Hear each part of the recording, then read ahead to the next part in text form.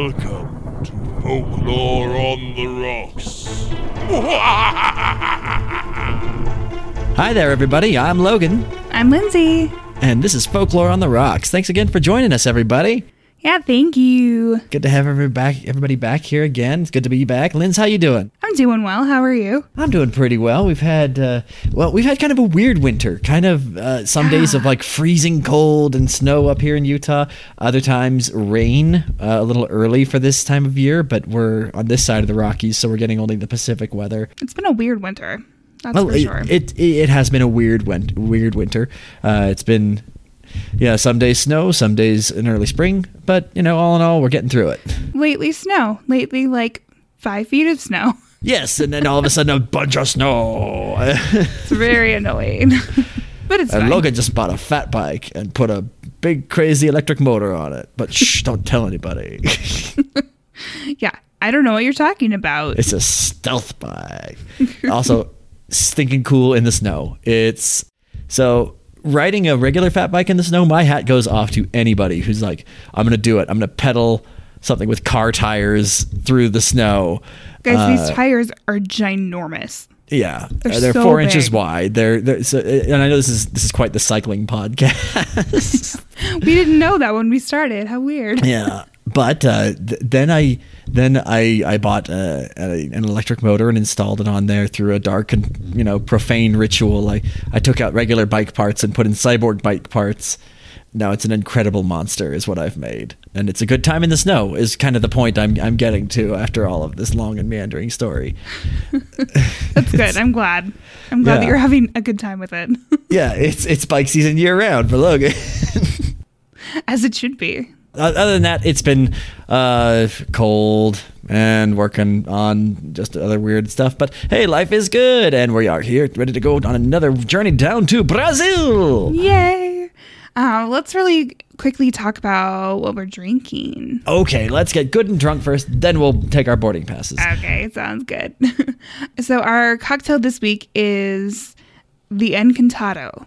Which is also the creature that we're talking about. Ding, ding, ding. So if you were guessing at home, the answer is the Encantado. Yay! Especially if you didn't see the title when you clicked play. That's how I always do podcasts. I never read show notes and never read titles. It's much more fun that way. That's fair.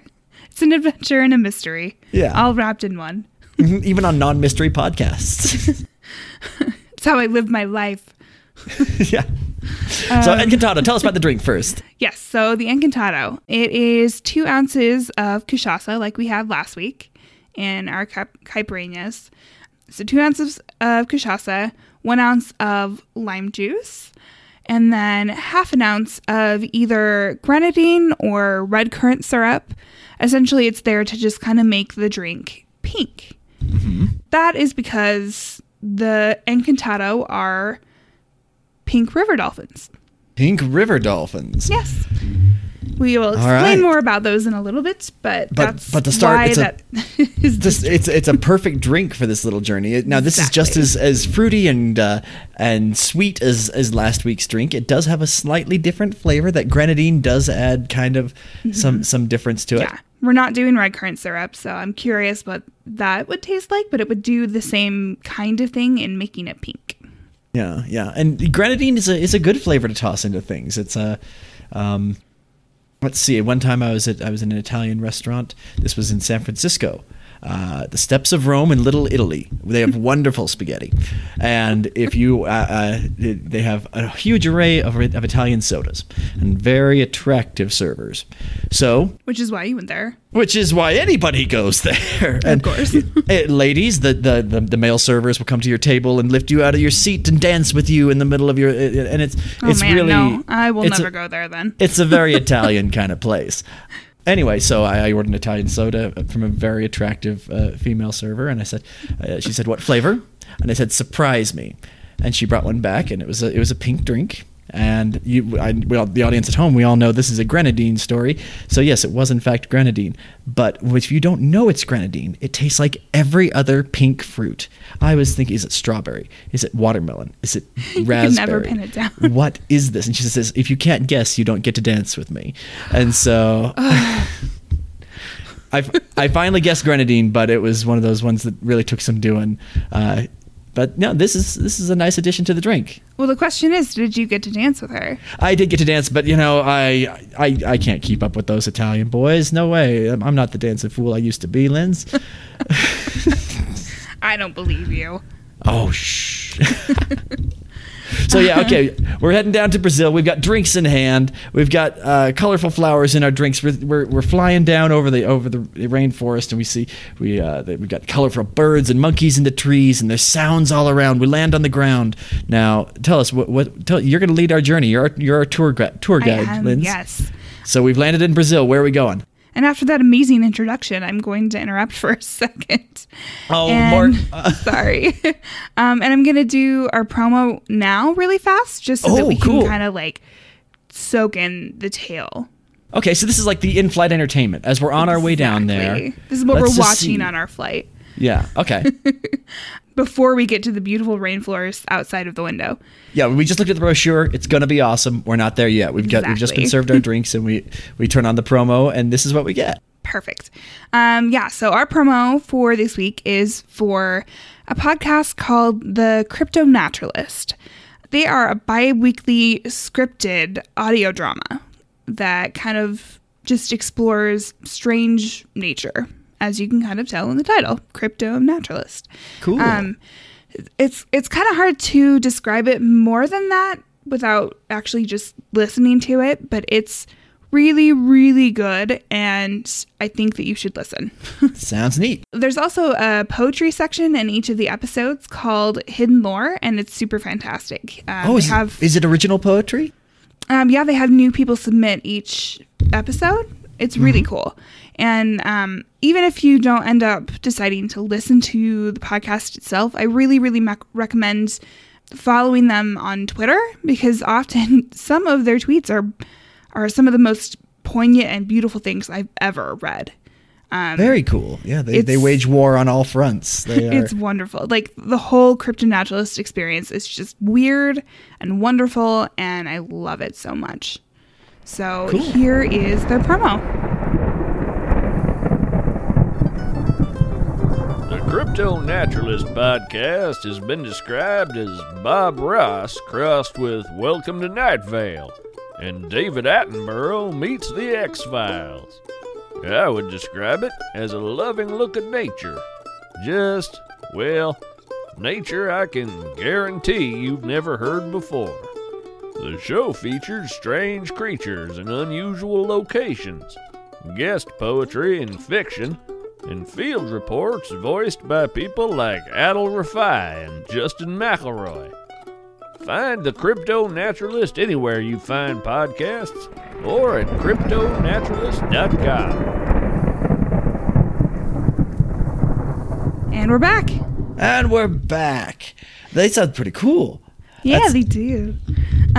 So as Logan said, we are flying in. Yeah.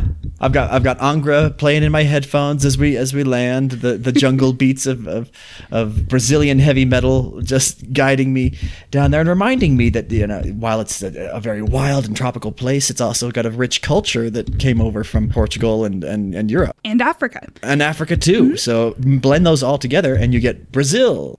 Yeah. So first off, we're going to start talking about the Amazon, Amazonia, which is specifically the name for the Brazilian Amazon. And Amazonia, the Brazilian Amazon, it comprises approximately half of the entire Amazon basin, which is itself distributed over 7 entire countries. So when that line of demarcation went out, it went right through the Amazon. Exactly. The basin itself is about 2.7 million square miles. So it's very large. Mm-hmm. And the rainforest is covering about 2.1 of those entire square miles. So it's very, very big. The Amazon River itself, it begins in a tiny high lake up in the Andes. And the river is about 4,300 miles long, or if you're a kilometer person, it's over 10,000 kilometers, just a little over 10,000. 1,000 kilometers. Yeah. It's bananas. And there's like 1,000 tributaries. It's branching off all over the place. So, some estimates state that within the Amazon, there are like approximately 1 million species of flora and fauna. Oh yeah, Probably more. Yeah, honestly. Yeah, I concur with my armchair scientist attitude. Well, I mean, it's just so unexplored scientifically that there has to be so much that we don't know, right? Oh yeah, and I love that we're only now just starting to realize the value of some of these things. There's always been good and bad. Yeah, there's always been a scientific curiosity in cataloging new things, but as we find cures for diseases or things we didn't expect from plants or animals in these really remote, strange places in the world, it just reminds us just how precious they are. Absolutely. And we really have to work to make sure that those things stay precious. Because the more we find out that these things are useful, the more they want to be exploited. Mm-hmm. So, anyway, it's a whole other tangent.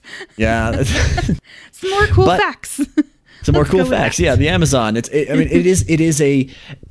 Unfortunately it's a part of the world that has been exploited quite a bit. Very much like when we talked about the Groot slang in Africa. Mm-hmm.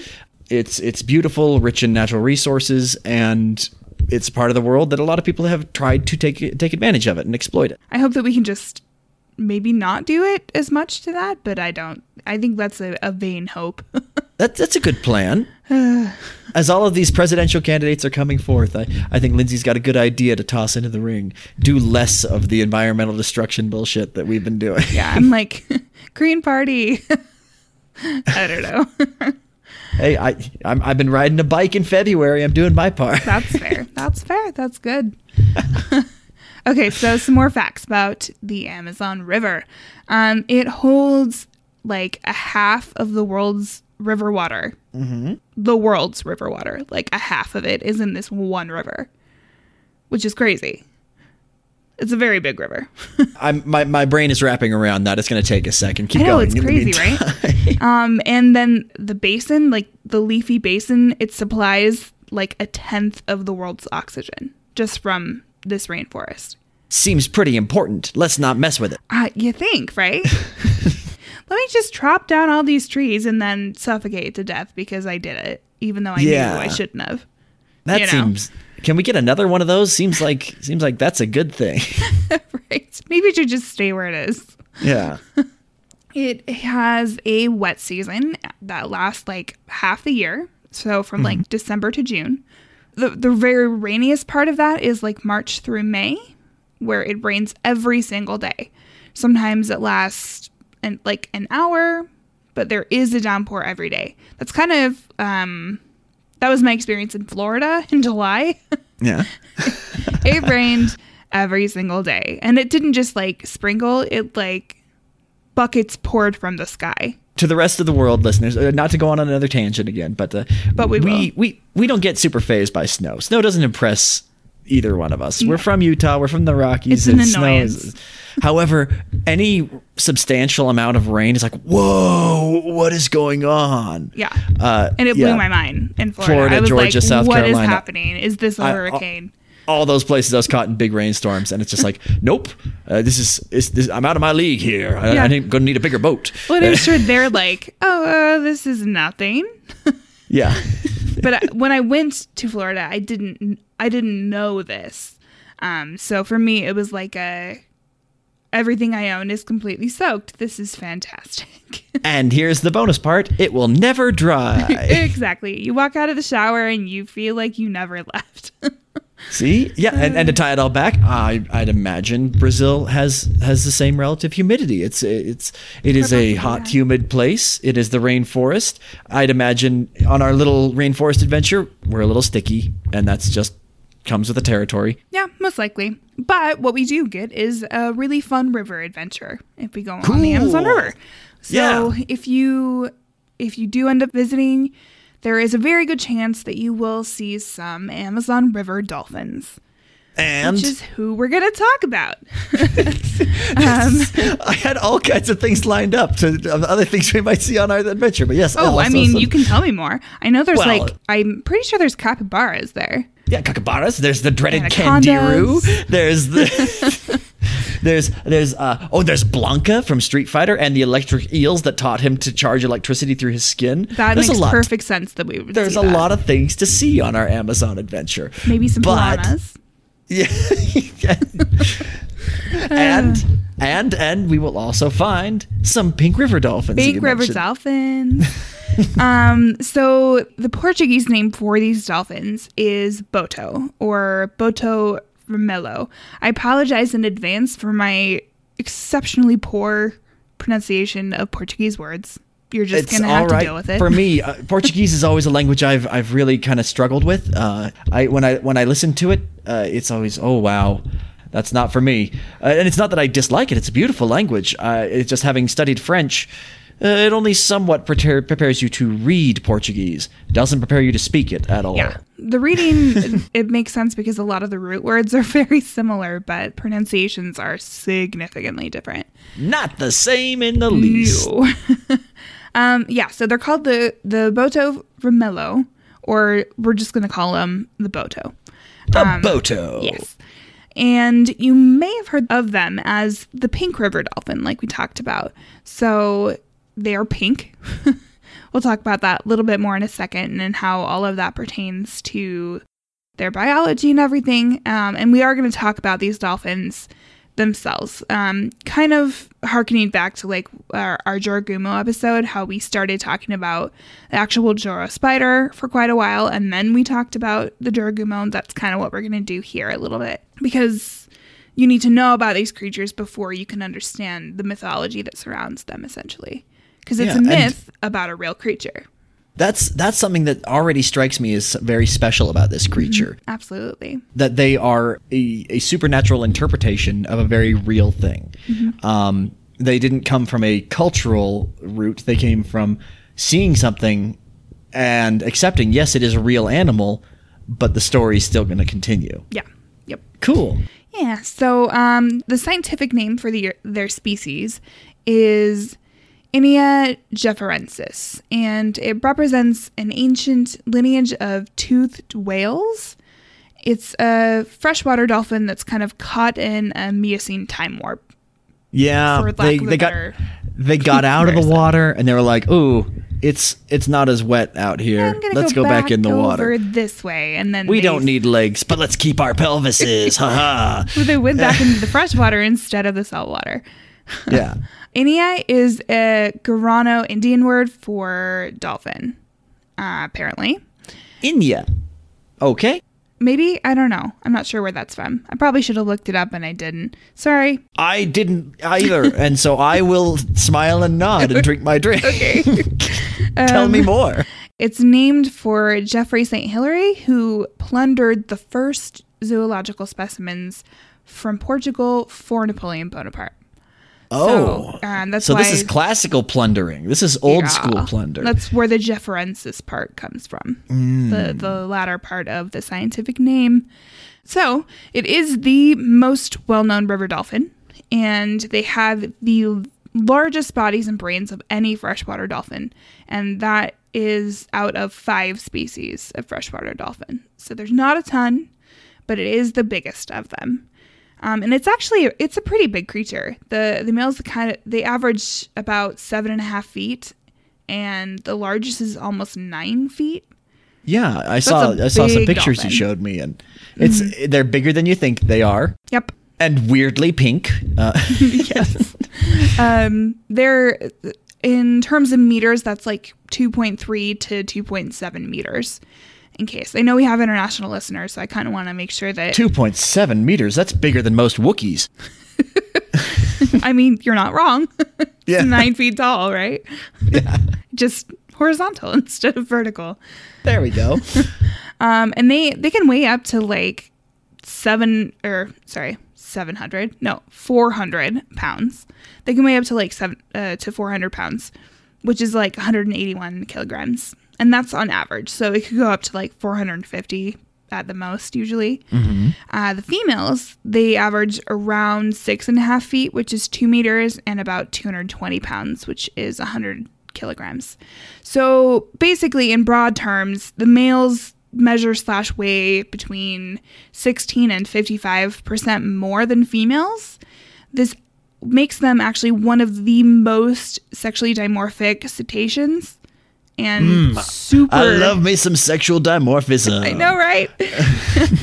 And it's super unusual for river dolphins, actually, because the females are generally larger. So they are the opposite of every other river dolphin species, basically. They can live up to about 30 years, as far as we know.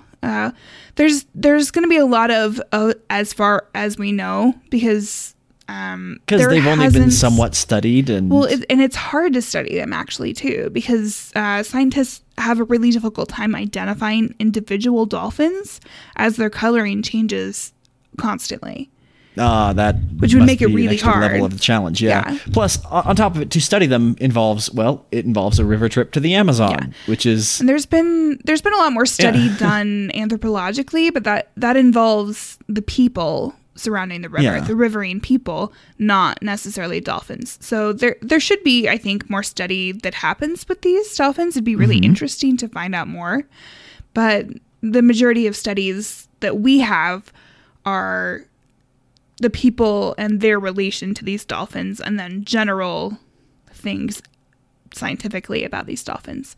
Most of it's observation, and some of the stuff we just don't know why they do what they do, or why they look like what they look like. Anyway, so they can live up to around 30 years, and they actually have 40% more brain capacity than humans do. So they're probably like way smarter than us. Makes sense, indeed. As most dolphins typically are. They're very intelligent creatures. Probably the most notable thing about them, as we've talked about, is their unusual pink coloring. Even I'm curious about that. Is it something from iron in the diet, or just an affinity for pink, or what? We don't really know. So they start off gray, actually, when they're young. And then as they age, they slowly turn into like a solid or sometimes blotched pink as they get older. Their final color can be influenced by their behavior, their location, capillary placement, the clarity and the temperature of the water, their diet, exposure to sunlight, aka we're not really sure. Yeah, it could be a whole bunch of mysteries things. that make you a pink dolphin. Yes. So, and individual dolphins, they can range anywhere from mostly gray with some pink spots to almost flamingo pink. And the oldest ones, they keep lightening and they end up tinging with like white, blue-gray the older they get. So like a normal adult dolphin in their prime would be pink, basically. The males are typically pinker than the females. And a really fun thing with them is they will flush bright pink when they get excited, kind of like humans blushing, which is cool. kind of fun. But as adorable as that sounds, I honestly find them to be very creepy looking. They are a little on the weird side, I'll give you that. Very weirdly shaped. Not at all like you would expect. Like in your mind, you picture, like a bottlenose dolphin, right? When you think of a dolphin, that's your image that you have. And these are like lumpy and this weird pink flesh color that's magical from really far away because they're pink. And then you get close and you're like, ooh, this is like flesh colored. And that's like, what color you really are. Yeah. They're like a lump of human in the water. It's so weird. It's so very weird. And kind of expanding on weirdly shaped, like I'm saying. They aren't sleek like a typical dolphin. They're very stocky with very tiny eyes. They have super giant melon-like foreheads, and they act as a lens for their echolocation and their sonar. And they have these long tubular snouts with a bunch of teeth in there. And it's creepy because they'll open their mouth and dolphins don't have like a hole kind of like how we open our mouths. They have just flesh back there because it will open when they swallow something, and then they don't breathe through their mouths. They breathe through their blowholes, right? So it's just a lump of flesh and then their mouth. It's so weird. It's very weird. It's just a different layout of the mouth and Yes. how to swallow and take Definitely. in. Yeah. And then they have a dorsal ridge rather than a dorsal fin. So it's just kind of more like a bump rather than an actual fin on their top. I do see that in these pictures that I'm looking at. Yeah. For the most part, it seems like they are a dolphin that made the conscious decision to lose some weight. That comes from the idea of they probably live in a warmer climate than a lot of other To dolphins. lose And some so they weight and then like didn't go to the gym ever. yeah, exactly. Yeah, they have the same muscle mass, but less insulating fat, and that's something we're used to seeing on dolphins to kind of round them out and make them more sleek and streamlined. And these dolphins just have a lot less of that. They're But very, yeah. very lumpy. That Very they lumpy. definitely skipped all of the gym days. Yes, They're the did. ones that they got the promotional gym membership and then never went. They went on January 2nd and then never went back. Yeah. But we still love them. They're still adorable, you know. It's in the way that all creatures are magical in their own way. Well, put a pin in that for a second. We'll see what you think about them in a little bit here. Gotta love that head bulb. Okay. Yeah, it's very protruding.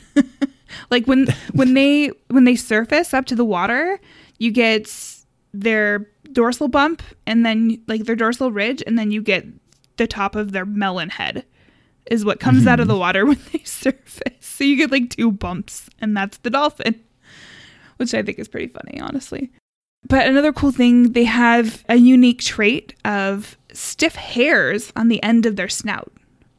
So researchers, they believe that it's used kind of as a sensory organ on the muddy river bottoms, which makes sense. Sure. Yeah. During where water can't be seen, you often see things like that. Yeah, very murky. On amphibians or things like a catfish. Just to kind of feel your way through Navigation. areas where eyes don't work so well. Exactly, yeah. Another cool thing with that is they are often seen swimming upside down. Researchers, they aren't sure why, again, but it could be to help them see the bottom of the river better because they have very small eyes and very plump cheeks that might block their vision. Yeah. So that's a possibility. I don't know. Yeah, I think they saw a picture of like a flounder and they're like, okay, guys, that's our other option is to move our eye to the other side of our body. So let's just how about we learn to swim upside down? turn upside maybe? down. It works out perfectly. Yeah. They are actually extremely agile creatures. They're very flexible. So unlike other dolphins, they have some unfused vertebrae in their neck, which means they have like free floating vertebrae.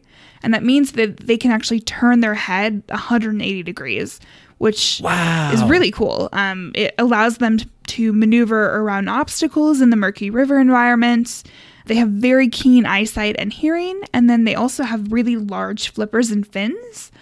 That makes it so that their flippers can actually move in a circular motion so that they can swim forward with one flipper while paddling backwards with the other, and that lets them turn with more precision. Because other dolphins, like in the ocean, they have an entire ocean to just actually physically move around and turn.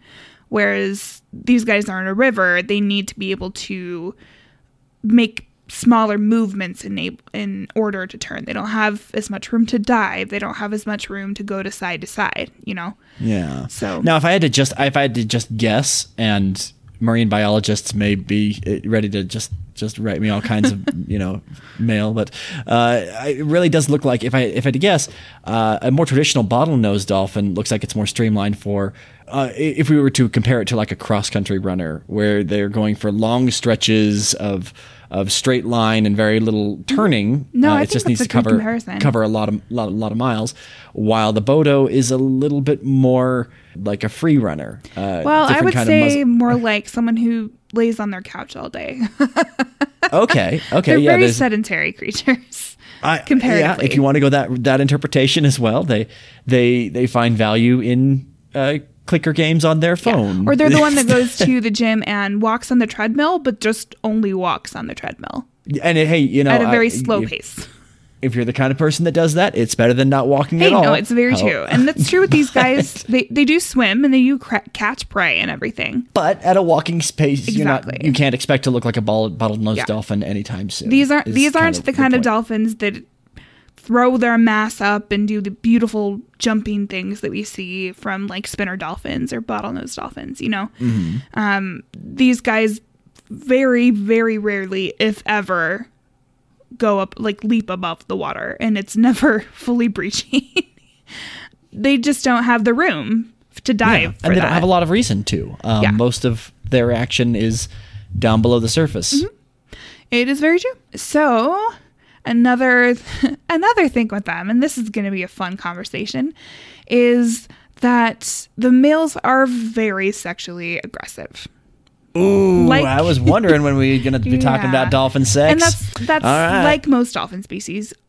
Basically, all dolphins are very sexually aggressive creatures, or male ones per se. That's what I've heard. I've heard that by human standards, They're pretty rapey.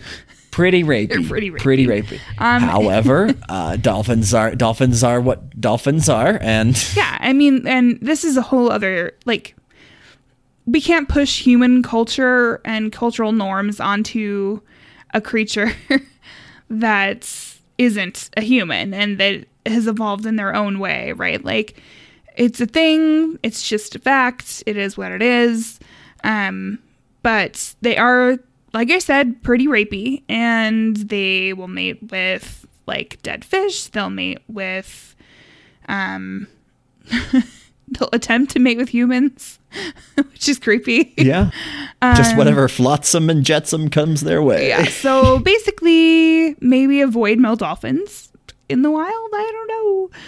Anyway, back to specifically the Boto. Often the female is mated with, whether or not she is receptive to that mating. Like if she's like pushing them away, they're like, oh no. And they can tell this from marks that have happened or people have observed actual mating and everything. There's pretty Yeah. intense competition for access to the females, which it actually indicates sort of a polygamous mating system, which is one male mates with more than one female. But that's unproven at this point because very little is actually known about their mating system other than that males are very aggressive sexually. So, Well, it has kept the species going since the Miocene, so good for them. yeah, it's true. I'm wondering if I should say this, but You should. So in one of the studies that I was reading, they posited that male dolphins engage in homosexual sex.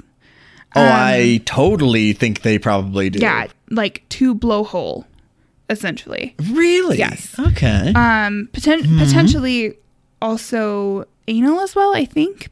But from what I understand, that's what they posited. And then I read another article that they clarified the point with one of the researchers of the original study. And he said that it was because they were saying that there was some sort of penetration of the blowhole, which makes very little sense, actually, like anatomically. So they clarified with the original person that did the study, and it was actually that there wasn't like full penetration. It was just basically, for lack of a better word, just playing around the blowhole. yeah. so it's like- and I believe that. It's like yes and no, kinda, I guess, is where that comes from.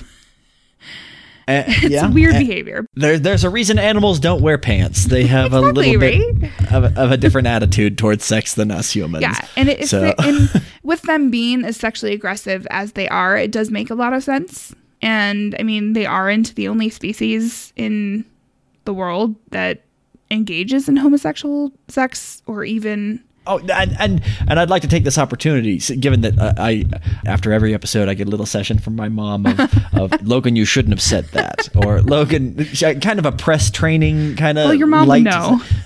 And I kind of, in modest reflection of a couple minutes ago when I said, of course, dolphins engage in homosexual sex. Not because dolphins are gay. No, because animals often will engage No, it's in exactly. homosexual That's sex. exactly That's right. something you find a lot in the natural This world. is a nature fact, See, that's not where an opinion. You just got to listen to the whole episode. I'll dig my way out. It's fine.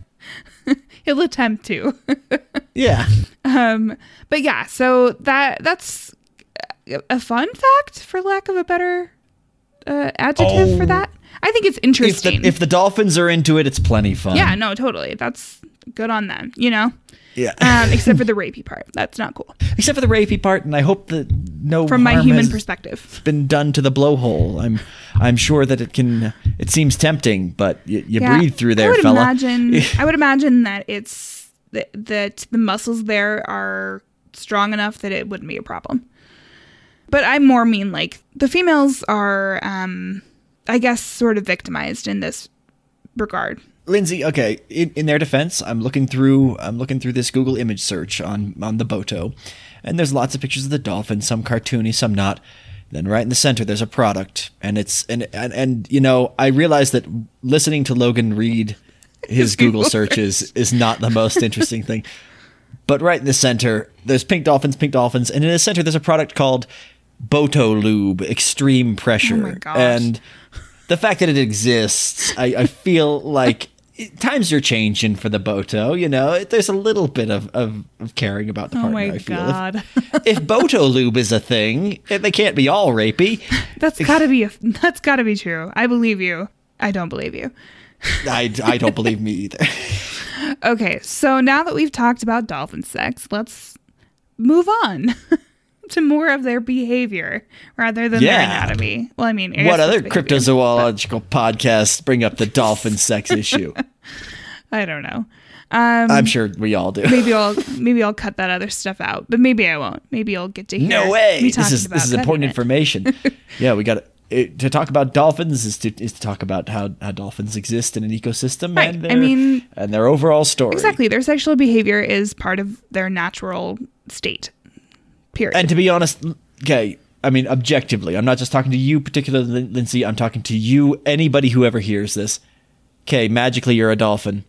You're going to feel pretty sexy. Really. I don't know if you're a Boto. I don't know how you'd feel about that. If one day it's like, bam, you are a dolphin. And it's like, feeling kind of sexy. Now, not necessarily rapey. I guess that's on like an individual level. But to be a dolphin, it's kind of a sexy existence, We'll have to agree to disagree, I guess. To me, it's pretty creepy. Okay, fair enough. I don't know. Maybe if I was like a very aesthetically pleasing dolphin. Maybe I'm just used to seeing them doing flips and stuff. Yeah, those are so cool. And these guys are not that dolphin.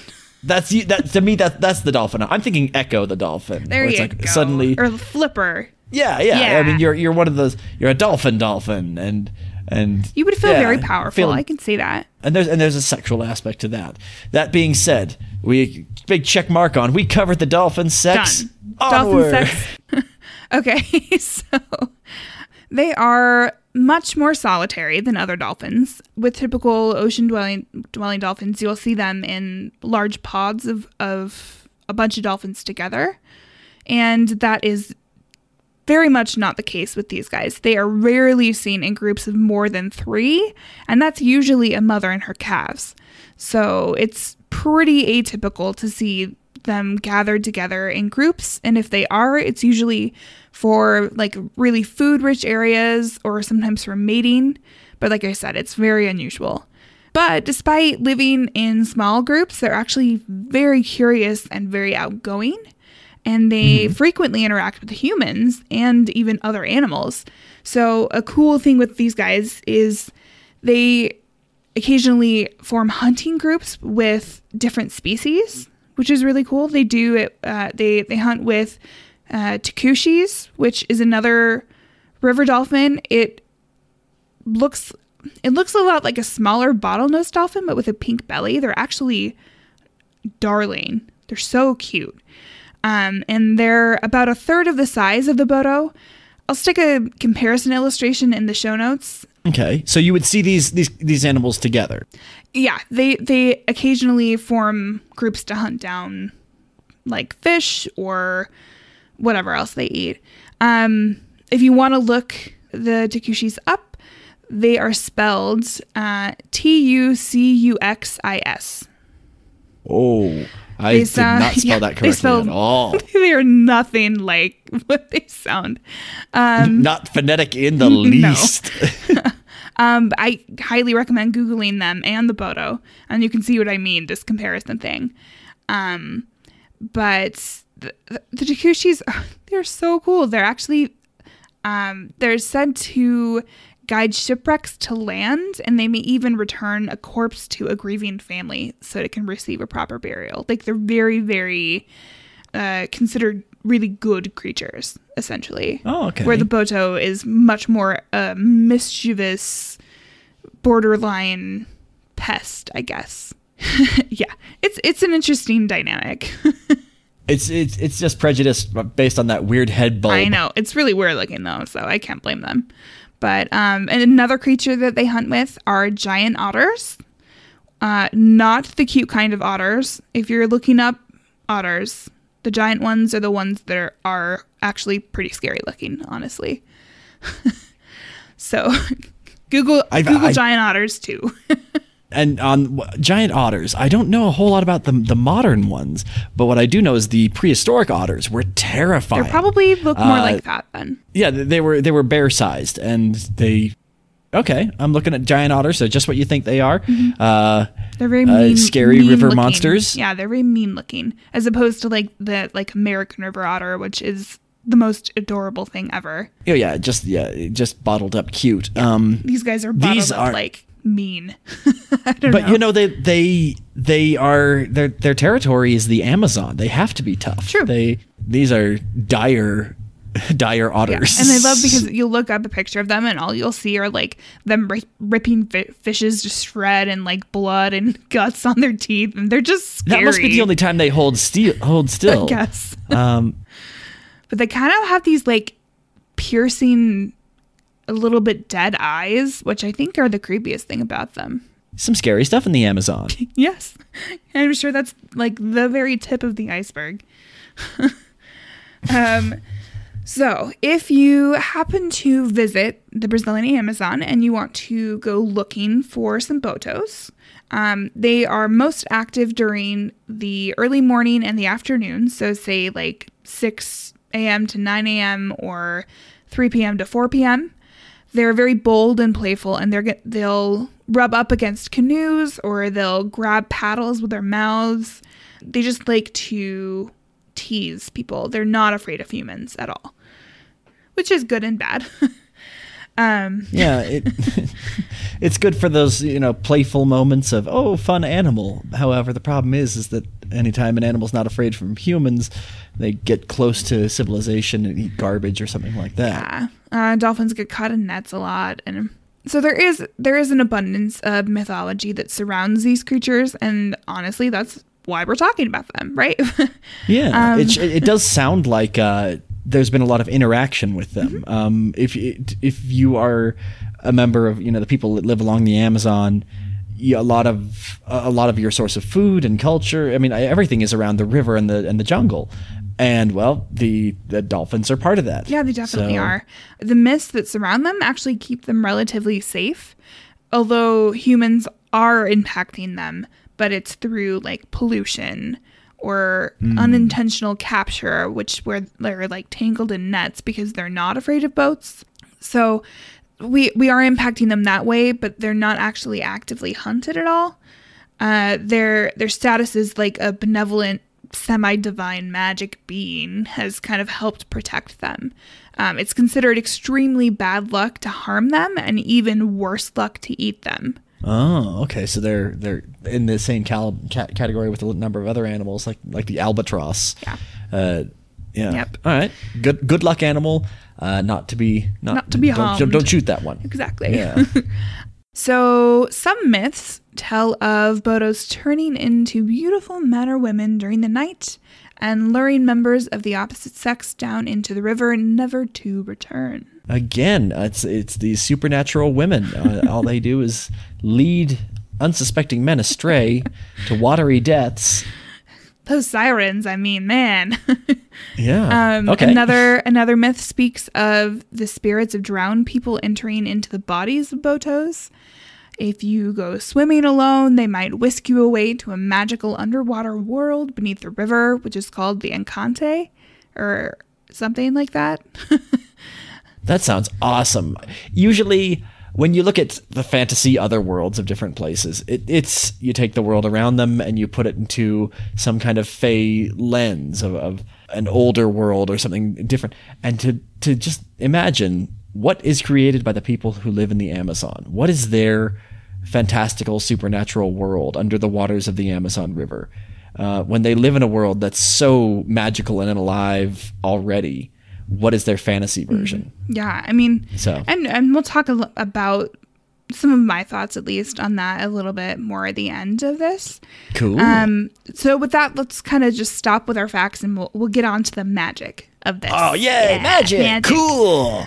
So the Encantado are shapeshifters, and they live as the Botocor de Rosa, which are the pink dolphins that we've just talked about in copious amount. The word Encantado means charmed or enchanted one. In both it sounds Portuguese and Spanish, actually, from what I understand. Yeah, my first knee-jerk interpretation of it is that it's got an encapsulating song element to it. It's a beautiful word. Yeah, and enchanted and encantado, I mean, it even looks similar. So these creatures are very mischievous, however you want to say it, and they're very tempestuous beings. They're feared. Ooh, tempestuous, good word. They're feared and they're respected. Any person who encounters an Encantado is touched by its enchantment. The folklore that surrounds these creatures is widespread and persistent among the Caboclo, which are basically the peasants and fisherfolk of the Brazilian Amazon. And they're of mixed African, European, and indigenous ancestry. So they're they're the riverine peoples, the people that live on the Amazon River, right? And stories about the Bodo and / Encantado, I'm going to kind of use that interchangeably because in this instance of what we're talking about, they mean the same thing. It depends on where, but some areas have the interpretation that all Bodos are Encantados, and some have the interpretation that some Bodos are Encantados. So it just depends on where you are, but I digress.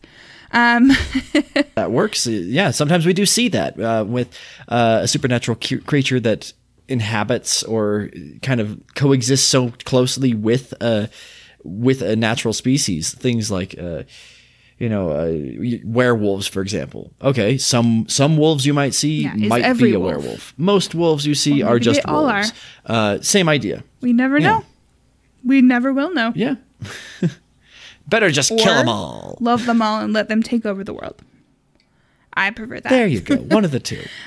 Stories about the Bodo have been told for decades, right? Years and years and years and years. And that's great for us because then we have many, many stories that have been passed down. It's cemented itself as part of a culture, essentially. Like I talked about a little bit before, the Encantado come from a paradisical underworld called the Encante.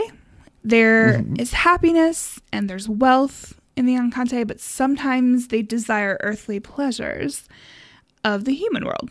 So often an Encantado will fall in love with a human and will kidnap them and take them back to the land of Encante. Many hybrid children have been born from these affairs. Some of them, not the children, but some of the Encantado appear as attractive strangers. Some will appear rather as husbands or lovers. So it could be someone you know. It could be someone that you don't know. They will also capture people. That includes children and adults who wander too close to the Amazon. So many Brazilians refuse to go near the water if it has nothing to do with like their livelihood, you know? Yeah. Festas. I hope I'm saying that right. It's not fiestas because it's Portuguese. So it's festas, like Carnival. Festas. Or Okay. Festa Junia, which is a Brazilian celebration in June.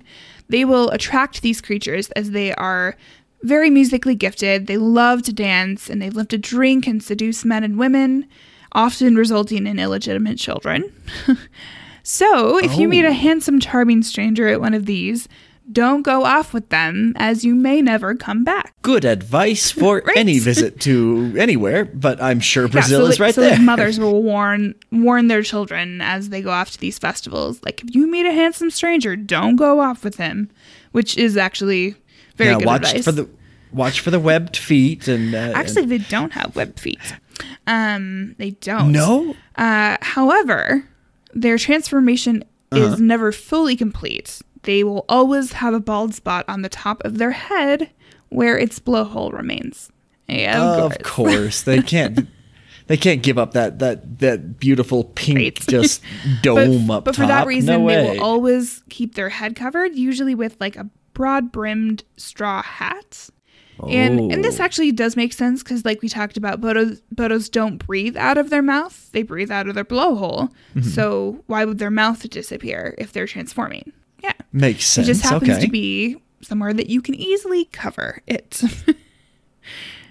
Yeah, they need it. So at dusk, the pink dolphin or the boto, they'll shapeshift from a dolphin into, most reports say, like a tall, pale, handsome young man in white clothing. Some other sources say that women shift too, but a lot of them said specifically a tall, pale, handsome young man in white clothing, specifically. Their metamorphosis from dolphin to human has been witnessed very infrequently. It's always at night. Once in a while, they'll stay too long at a party, and they can be seen swiftly running toward the river, morphing from human to dolphin. And so before dawn, they'll jump into the water and just shift back into being a dolphin again. As for the females of this, the bota or the encantada, they're aggressive females. They're outside of kind of the normal passive expectations for females in this area.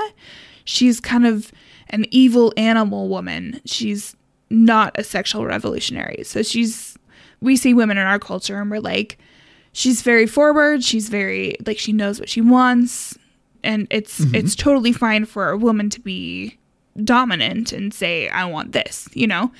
Whereas in this society, women are expected to be very passive in that regard. And we all know that is kind of a recent And it's thing. still very, very, very much the case in most of the world, actually. Yeah, and we're still getting used to We're it moving here. on from these ideas, but it is present Yeah. in this culture. So she's viewed as evil or animalistic in this, and not a revolutionary in that. On the flip side of that, the Boto stories kind of allow people to express impossible wishes, and they're kind of living out deviance vicariously, escapism, you know, through these creatures. But it still kind of supports the status quo rather than subvert norms, unfortunately. So it's kind of just it's a crutch to do what you want to do without changing anything, really. Gotcha. Yeah. Okay. The narrative, it kind of provides the opportunity to evade talking about any sort of infidelity or sexual deviance, and often, unfortunately, having to take responsibility for abusive actions. What Yeah, externalizing who'd have blame thought? through It's essentially a very convenient scapegoat, which I think is likely why the myth is still alive, although the magic part is pretty cool too. And oddly enough, the scapegoat is next week's creature. No, I'm just kidding. Yeah. Okay, so some facts, some fun facts. More facts. More facts. Well, I mean, I I don't know love- that these okay. are facts, but these are cool things about the Encantado. Cool things. So the Okay. shamans say that its very breath has power, and the sound that it utters when it gasps can send poison darts flying as if from a blowgun.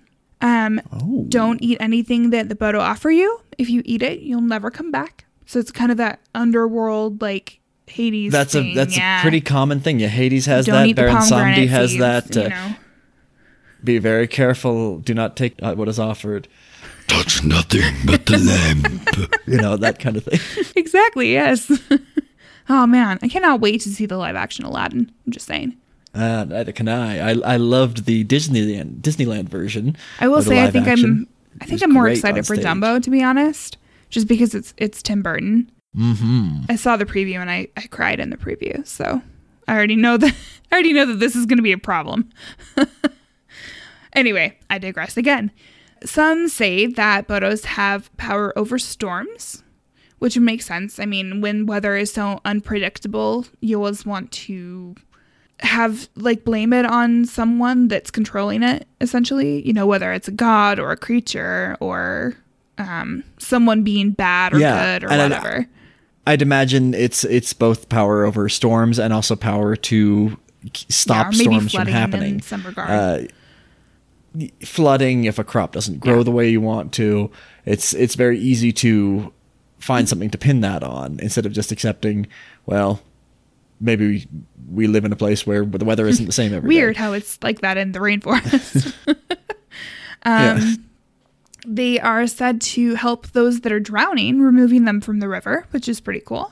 I wouldn't be surprised if that's Yeah, I based a wouldn't little be bit in surprised fact. Whether it's a benevolent thing or it's like a get this weird struggling thing out of my river.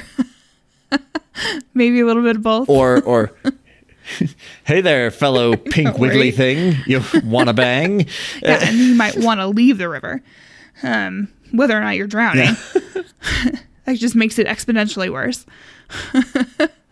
But they are considered friends of fishermen in the Amazonian region. So they help with fishing and they'll safely conduct canoes during storms, which I think is pretty cool. They have the power to hypnotize humans, which is why humans are irresistibly drawn to the river and taken to the Ancante.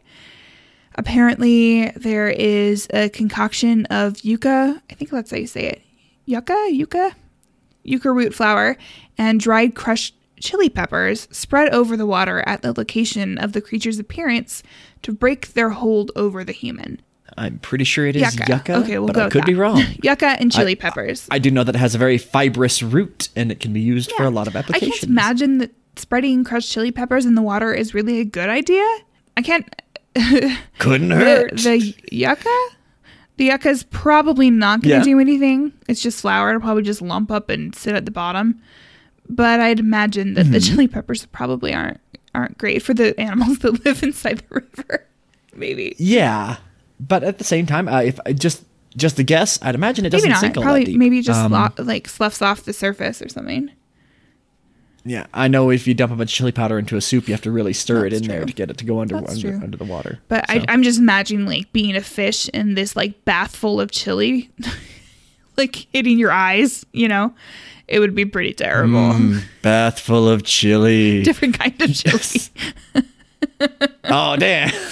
So it's not unheard of for an enchanted one or the Boto to dwell on land long term, and typically they'll like make a living as a musician, which I kind of see as the magical aspect that these creatures have and the magic that is music, or how musicians tend to kind of nomadically wander to make a living. You know, that kind of thing makes sense. Yeah, and the ability to sing a song or tell a story, that's a very Absolutely. special thing. In a lot of cultures, that's very supernatural. That's something, I don't know, the obvious example is the Skalds, the warrior poets of the Vikings.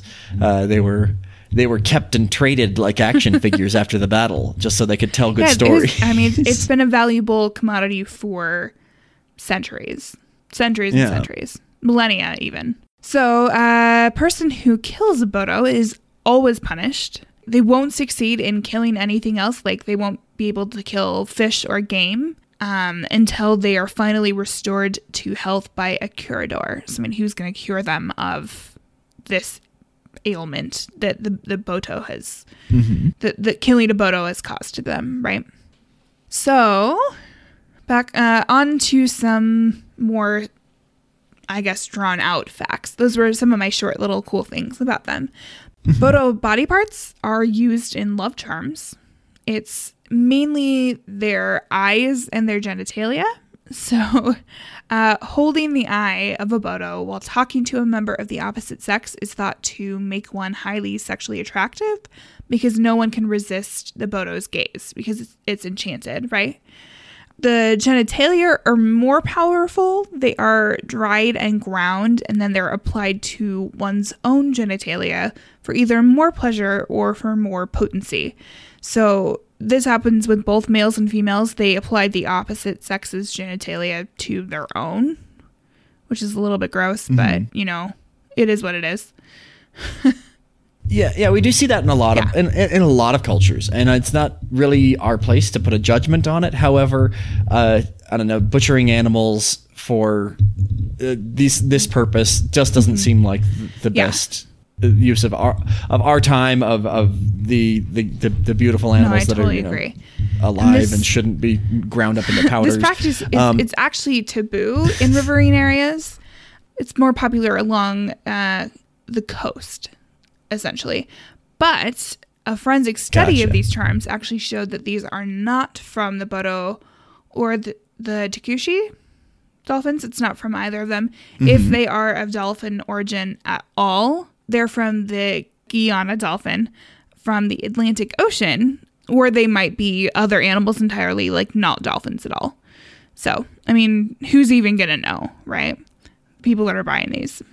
Well, yeah, when it's dried that's not what handed it's off, about. It's by some. It's about the power that we all have in ourselves through some other catalyst to give ourselves confidence, or I mean, our brains have an insane amount of power if we're convinced that something is true. So it's so it's something. There's something to be said for that type of thing, I guess. Yeah, there's a rock that'll keep tigers around. Rock. There are stories that boaters have gone insane after an encounter with an Encantado. But typically the creatures don't cause any harm. That being said, other accounts report illness, insanity, or even death inflicted by Encantado. So there's very much two sides of the coin to these creatures. No. Don't cross If them. you make eye contact with them, you get Malhado de Bicho, which is creature's evil eye, and you may become crazy and attempt to jump into the water because the dolphins are calling for you, or you may have nightmares for the rest of your life. Generally, this can be cured by a shaman. I assume if you didn't drown first. These dolphins can cause illness known as Judiaria de Boto or something. Okay. Sometimes it refers to a specific illness where the dolphin enters one's home at night, paralyzes the occupants, rapes the man or woman, and then leaves, jumps into the water, and turns back into a dolphin. And then these nocturnal intrusions are repeated frequently, and the victim becomes ill, loses their appetite, dies, and then its soul is taken to the bottom of the river to serve as the dolphin's consort. It's pretty That sounds intense. so Dracula. That's exactly That right. is- Yeah, it's very Dracula-esque. It's this revisiting again and again as it saps your strength and takes it. I mean, there are other less drastic types of illness also attributed to Botos. The physical symptoms of dolphin possession or enchantment, which they're thinner, or you're less, or you're listless, or you're very pale. They all actually suggest hepatitis, which is very common. I believe it's very common and Yeah. often deadly in the Amazon. Yeah, a lot of the so-called exotic illnesses that took a lot of explorers, they were mostly just people not taking care of themselves and being in a strange place. Yeah, or introductions of new illnesses and everything. Yeah. Yeah, new illnesses and things. A lot of it is you have to be careful when you're out on the river. You have to take care of yourself, and your immune system drops down when you get wet and cold and you're eating strange foods. And Yeah, and I mean, these are you also end up- illnesses that easily pass among people too, or that you're born with, you know? That's I true. mean, so a few other things they suggested, they said hepatitis, or it could be anemia or malaria. These are all very common things in that region. And so it makes sense that there's this unexpected illness that comes about and you need a reason to pin why you're sick, right? So it's a culture-bound syndrome, this Giardia de Boto. It's a culture-bound syndrome, and it kind of covers and explains away a multitude of illnesses. Yeah. So this occasionally malevolent nature of the Boto, it earns it the epithet of Semvergonha, which is shameless. It's the word for shameless. It's a term typically used in Brazil to refer to people as incapable of moral self-evaluation. I guess you would maybe say that like narcissistic, or someone that acts out a lot, maybe. Sure. Yeah. Just never has that introspective moment. They never and know how to quite sit and sees look their- back okay. and see, okay, is what I'm doing okay, morally sound? It isn't a term that's typically actually used to reference any animals other than humans, but I think that here it's kind of a projection of bad human behavior onto a creature due to the shape-shifting nature of the myth. They aren't solely man or animal, and that kind of blurs the line a little bit there. In general, the similarity, or if you're going for anthropological terms, the isomorphism between human behavior and the kind of shameless Botos, it's very obvious. They're kind of a foil for human conduct and the nature of life. So misfortune, illness, good and bad actions, and relationships. They can be projections of like intruders that come into your home, or people that are oppressing you or that are abusing you. And they're really meant to convey kind of the capriciousness and strangeness of the world at large. Yeah, and it does seem like that's really what it is. It's whatever your particular boogeyman is, it can be called a Boto, and it gets Exactly, those yeah. aspects. While fantastical creatures are cool, especially when they're based on a real animal that you can see in front of you, I'm a little kind of disturbed that the Encantado were and are being used as kind of an easy way to escape, or to excuse rape and abuse. Yeah, I mean, very much like we talked about in our modern folklore a couple weeks ago. The part of this show is to also look at what people are really afraid of and what the real risks are out there to people. And it's not an easy thing to talk about, but I think it's necessary if we're going to really look at where a lot of it's these the stories culture come behind from. them, right? And this particular story seems like it does have a certain carnal element to just it. the fact that the dolphins are very sexually aggressive and will rape each other, it's an easy tie-in to this, and kind of they make them again that perfect scapegoat with added magical lore, but real human behavior is happening behind the scenes, and I feel like it's not okay. I mean, a lot of victims of rape and fatherless children in a society is not good, but I also can see how this myth kind of progressed over time, despite the awful subtext. I think it's easier to kind of deal with something on a personal level, or to not deal with something kind of on a societal level that really sucks in a way that is magical and fantastical and kind of takes away the need to confront things. But that being said, I'm also holding a society that isn't mine to standards that are mine. And as an anthropologist, you really have to be flexible in your thinking when it comes to societies that are morally different from, what's acceptable in our own, right? Our society grew in its own way, as did this other society. We don't have all the information, and honestly, morality is relative anyway, especially in a social context, Yeah, everyone's still figuring things out. All we can do is be kind and try to understand one another. Right? So I was going to do some encounter stories and stuff, but I'm actually not going to tell you guys some because there were too many to choose from. There is a ton more about these creatures. And if you want to learn about that and get a bunch of first-hand accounts of them, check out the book Dance of the Dolphins, or Dance of the Dolphin, by Candace Slater. She's an anthropologist who collected more than 200 hours of dolphin stories during 14 months of field work from 1988 to 1992. It's a super good book, and it's a really, really good look at the culture in this area. And honestly, we have barely scraped the surface of what there is to know here.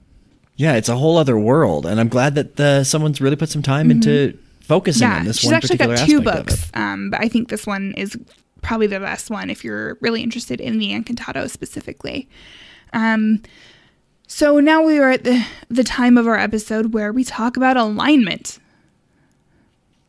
Logan? Oh yes, indeed. We're gonna keep this kind of a more regular thing as Lindsay and I venture into our D&D campaign.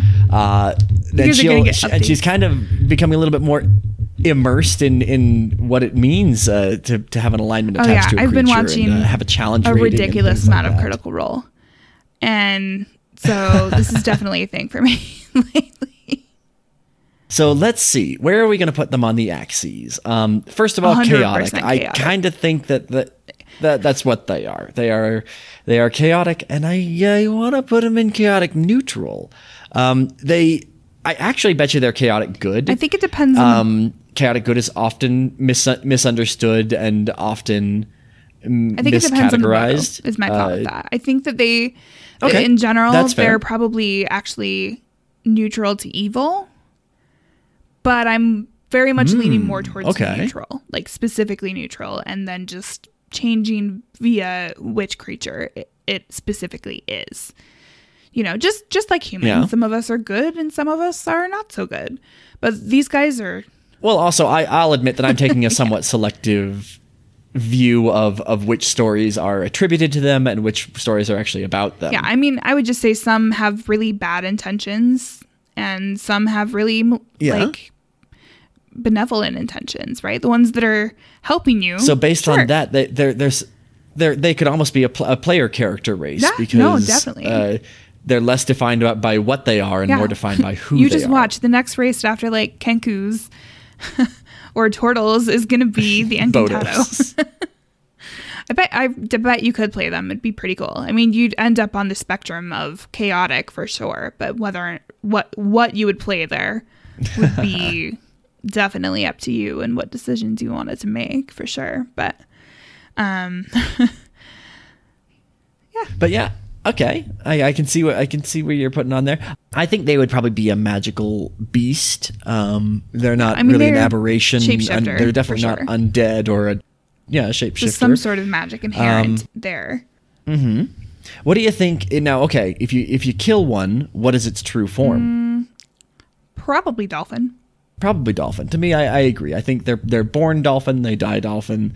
Everything else is as ever changing as the surface of the water. And they work fine for a campaign because if they can shift to a human, then they can walk around. There we go. So it could be interesting, I think. All right. But you guys, let us know what you think about that. Would you want to play an Encantado? Yeah.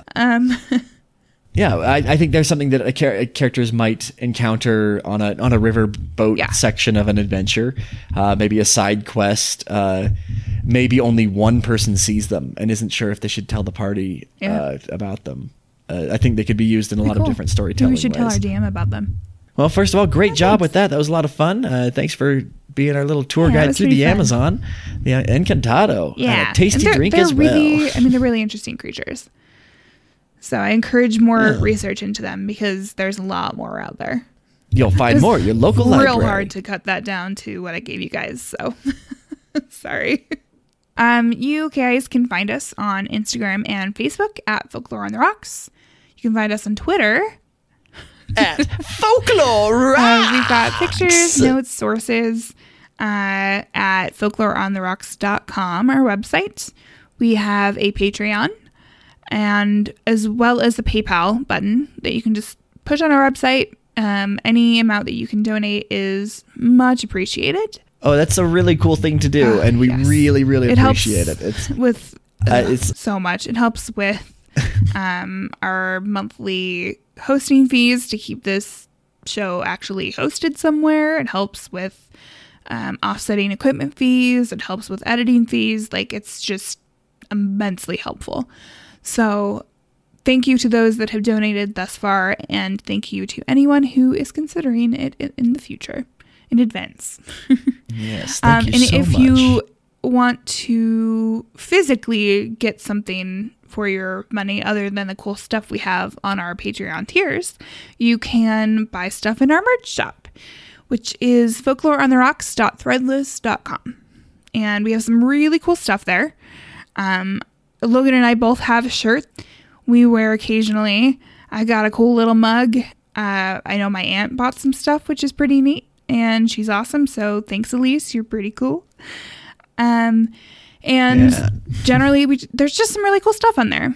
So I encourage you guys to just check it out, even if you are interested to buy. Yeah, even if you don't buy anything, check it out. It's a cool place to swing by, and some great gift ideas there. If you know somebody that likes our show, then buy 2 things and perfect. give one away. There you go.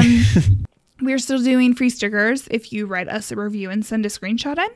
So feel free to do that, and you'll get some really cool vinyl stickers from us. Even if you don't want stickers, we ask that you take some time to rate us and leave us a review on iTunes. It's really helpful. And you're getting them anyway. If I get an address from you. And then once we are at 100 reviews, we're going to do a bonus episode with a listener-selected creature. So that's some more incentive there. And then just tell your friends. Word of mouth is really the best marketing that we could possibly get from you. So we really appreciate you guys listening and tuning in. And we hope that you will tune in again next Sunday. Oh, yes, please. Come back and join us anytime. We love having you here. We love sharing stories with you. Bye, everyone. See you next week.